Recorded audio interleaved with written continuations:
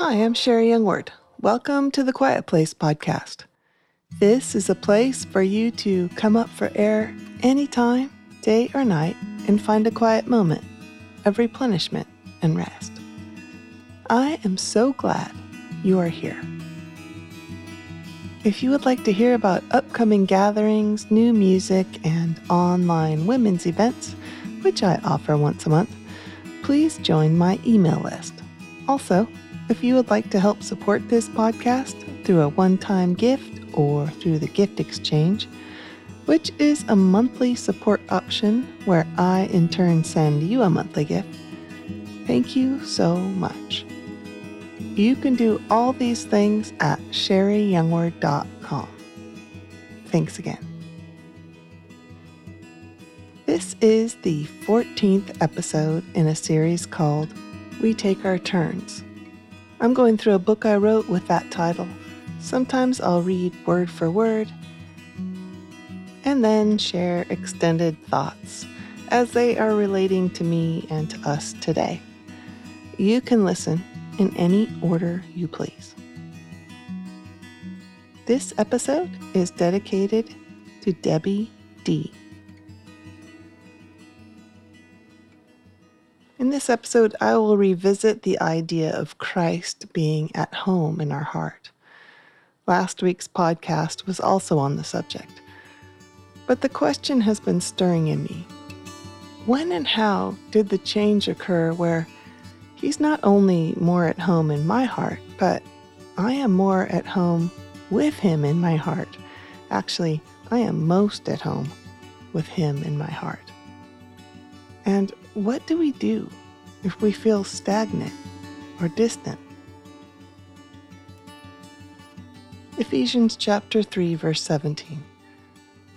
And I pray that Christ will be more and more at home in your hearts, living within you as you trust in Him. May your roots go down deep into the soil of God's marvelous love.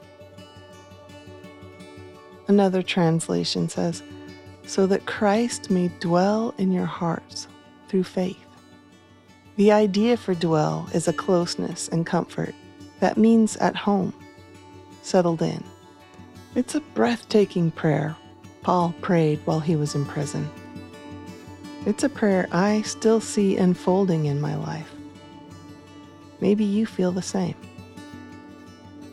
I'll read Ephesians 3, verses 14 through 17. For this reason I bow my knees before the Father, from whom every family in heaven and on earth is named, that according to the riches of His glory He may grant you to be strengthened with power through His Spirit in your inner being. I can't count how many times I've read this verse on this podcast. I can't think of a minute of a day when I don't want to be strengthened with power through His Spirit in my inner being. We can get so busy and our minds so crowded, we forget to ask. As used by Paul, the inner man or inner being means the mind or soul, considered as being renewed or strengthened by the Holy Spirit. How is your inner being? Can you use some strength and power outside of what you possess on your own? I'm going to give a little pause, a few seconds of time to consider how you're doing in your soul and your spirit.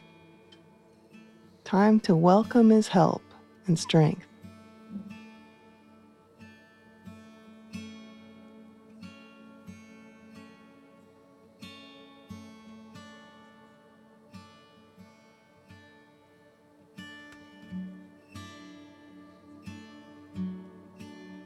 Lord, please strengthen us.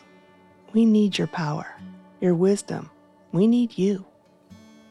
Come renew, refresh, and fill us. And I pray that Christ will be more and more at home in your hearts. What comes into your mind when you think of being at home somewhere? The first words that come to my mind are welcome, invited, free to be yourself. In my many years of travel, I have stayed in so many places: hotels, homes, conference centers. I remember traveling once with my friend Debbie. We were on the East Coast somewhere, and we arrived at a house late at night. We had never met these people. I think they gave us instructions so we could let ourselves in because it was so late. What I remember for sure was the cold milk and fresh homemade cookies in each of our rooms, with a crayon-written welcome note from a child's hand. I can still see them there, under the soft light of a bedside lamp. This was a long time ago. This was before there were 1 million options for insulated cups. They somehow had our glasses of milk covered and on ice. This was also back when I ate things like cookies without thinking about a big dose of insulin. The point is, though this was a long time ago, I still remember how welcome this family made us feel. Before we even had the chance to meet them, they thought ahead, they planned, and carried out their plan, and it worked. I also know what it feels like to be or feel unwelcome, completely uncomfortable, and in the way. It's awful and awkward. It's the opposite of at home, settled in, and free to be yourself. I remember very well when I first invited, welcomed, begged Jesus into my heart. I tell the story in episode number 86 called 2 Birthdays. I was 18 when I asked him into my wreck of a heart, but he didn't hesitate. He still doesn't hesitate when we welcome him into any part of our lives, even the most messy. It only glorifies him when he does for us what we can't do for ourselves. Do you feel stagnant, like your relationship with him has fallen to the wayside? It happens. Do you want more? Something I've learned is the impact of planning time with friends. I write it on my calendar because I'm not in high school anymore and I don't see my friends every day in class. My sister and I watch her grandkids, which are my grandniece and grandnephew, every other week. My sister lives an hour away from me, and I love any time I can spend with her. Often, though, at the end of our time with the kids, we look at each other and say, well, we really didn't get to talk, but it was good to see you. Then we both drive home. We are together, but busy with the kids. We love the kids. So, we have to plan phone calls or solo visits when we can really talk. With Jesus in my heart, we are together, but I get busy and distracted. I have the sense he is with me throughout the day, but I still need to plan time where I make eye contact with him. This is where the change happens. This is where roots go down deep into his love. We may welcome someone into our home with cold milk and cookies, but if we want to get to know them, it takes time, planned and purposeful time. I'm going to continue sharing some thoughts, and then I'll read from Ephesians 3, verses 16 through 19, and 2 Corinthians chapter 4, verses 16 and 17. So, take a nice deep breath and settle in while I talk to you some more and read to you. There are metaphors of Christ at home in our hearts, and how we let him into some rooms but not others.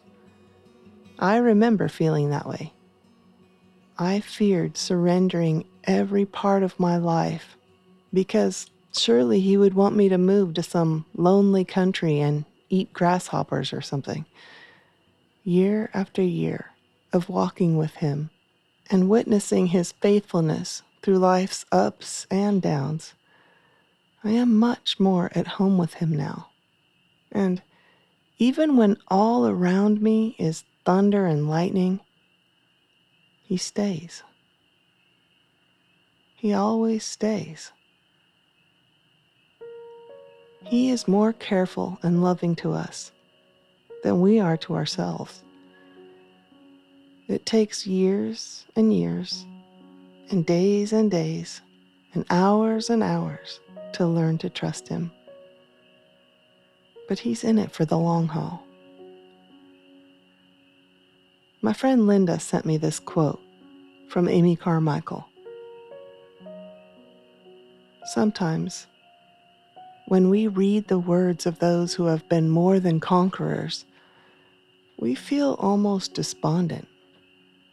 I feel that I shall never be like that. But they won through step, by little bits of wills, little denials of self, little inward victories by faithfulness in very little things. They became what they are. No one sees these little hidden steps. They only see the accomplishment, but even so, those small steps were taken. There is no sudden triumph, no spiritual maturity. That is the work of the moment. Faithfulness in very little things, little bits of will, little denials of self, little hidden steps, planned time with God.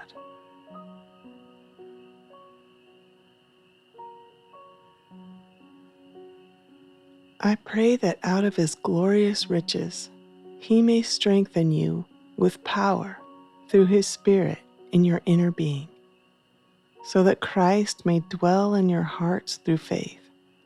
And I pray that you, being rooted and established in love, may have power, together with all the Lord's people, to grasp how wide and long and high and deep is the love of Christ, and to know this love that surpasses knowledge, that you may be filled to the measure of all the fullness of God.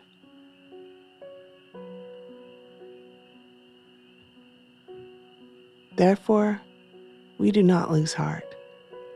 Though outwardly we are wasting away, yet inwardly we are being renewed day by day. For our light, momentary troubles are achieving for us an eternal glory that far outweighs them all.